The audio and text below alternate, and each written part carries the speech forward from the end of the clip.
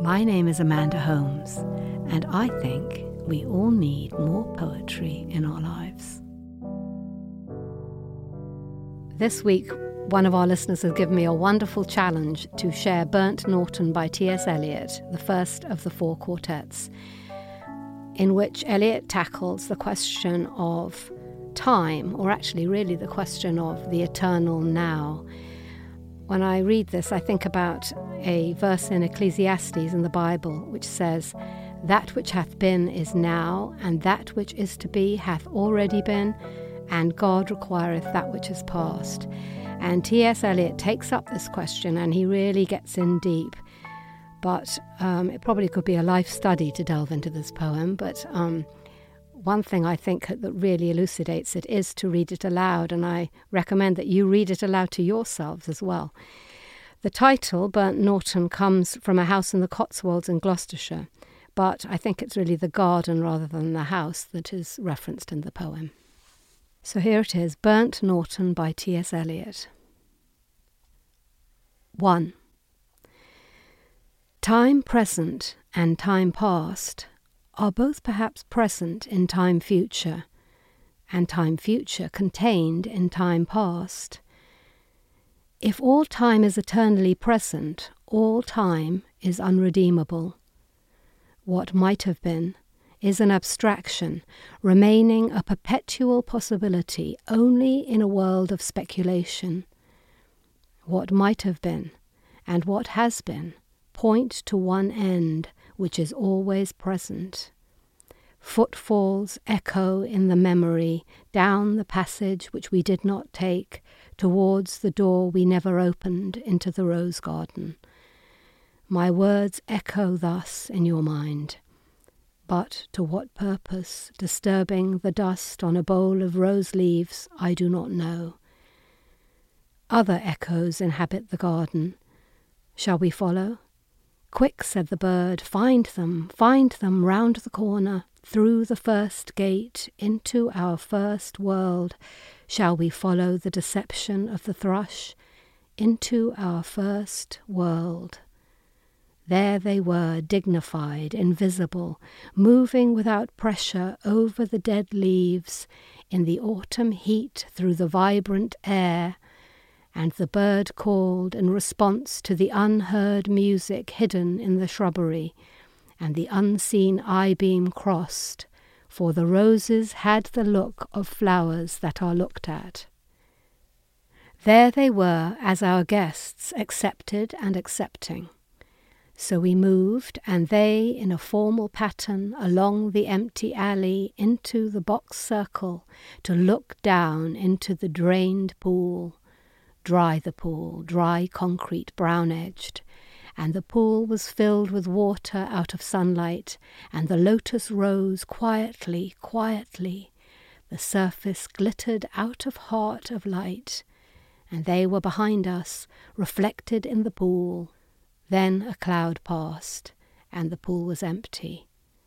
Go, said the bird, for the leaves were full of children, hidden excitedly, containing laughter. Go, go, go, said the bird. Humankind cannot bear very much reality. Time past and time future, what might have been and what has been, point to one end, which is always present. 2. Garlic and sapphires in the mud clot the bedded axle tree. The trilling wire in the blood sings below inveterate scars, appeasing long-forgotten wars. The dance along the artery, the circulation of the lymph, are figured in the drift of stars, ascend to summer in the tree. We move above the moving tree in light upon the figured leaf, and here upon the sodden floor below, the boarhound and the boar pursue their pattern as before, but reconciled among the stars. At the still point of the turning world, neither flesh nor fleshless, neither from nor towards, At the still point, there the dance is, but neither arrest nor movement, and do not call it fixity, where past and future are gathered. Neither movement from nor towards, neither ascent nor decline. Except for the point, the still point, there would be no dance, and there is only the dance. I can only say there we have been, but I cannot say where, and I cannot say how long, for that is to place it in time.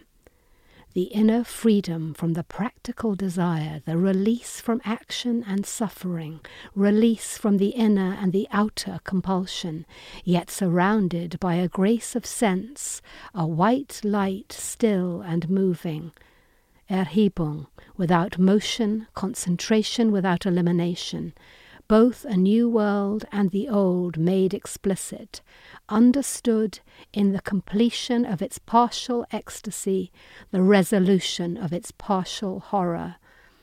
Yet the enchainment of past and future, woven in the weakness of the changing body, protects mankind from heaven and damnation, which flesh cannot endure.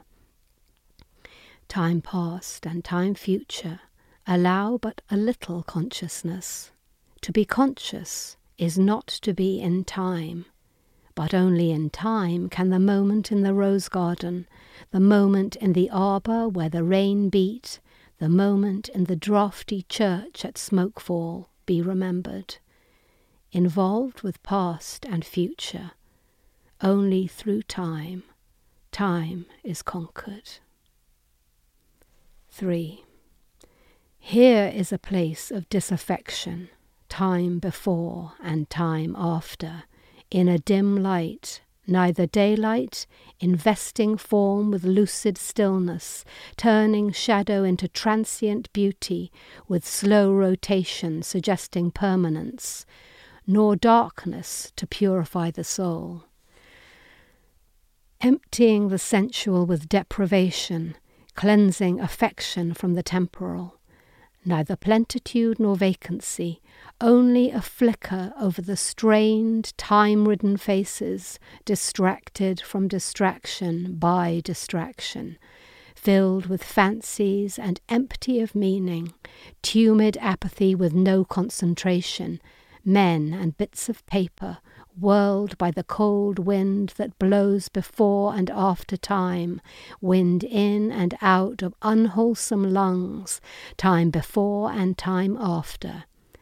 Eructation of unhealthy souls into the faded air, the torpid, driven on the wind that sweeps the gloomy hills of London, Hampstead and Clerkenwell, Camden and Putney, Highgate, Primrose and Ludgate. Not here the darkness in this twittering world.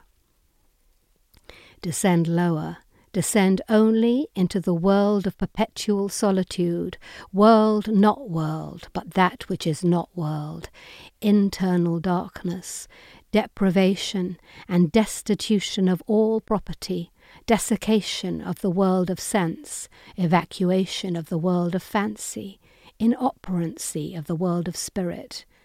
This is the one way, and the other is the same, not in movement, but abstention from movement, while the world moves in a penitency on its metalled ways of time past and time future. 4. Time and the bell have buried the day, the black cloud carries the sun away.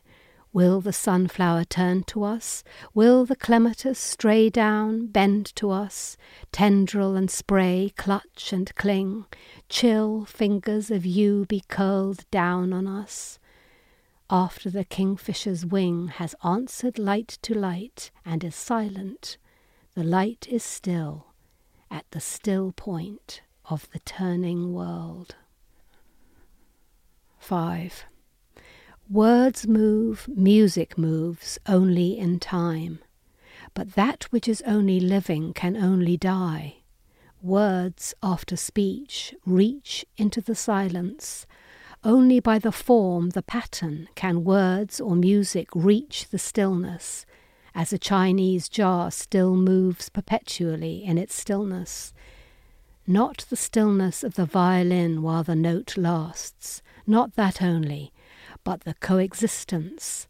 Or say that the end precedes the beginning, and the end and the beginning were always there, before the beginning and after the end, and all is always now.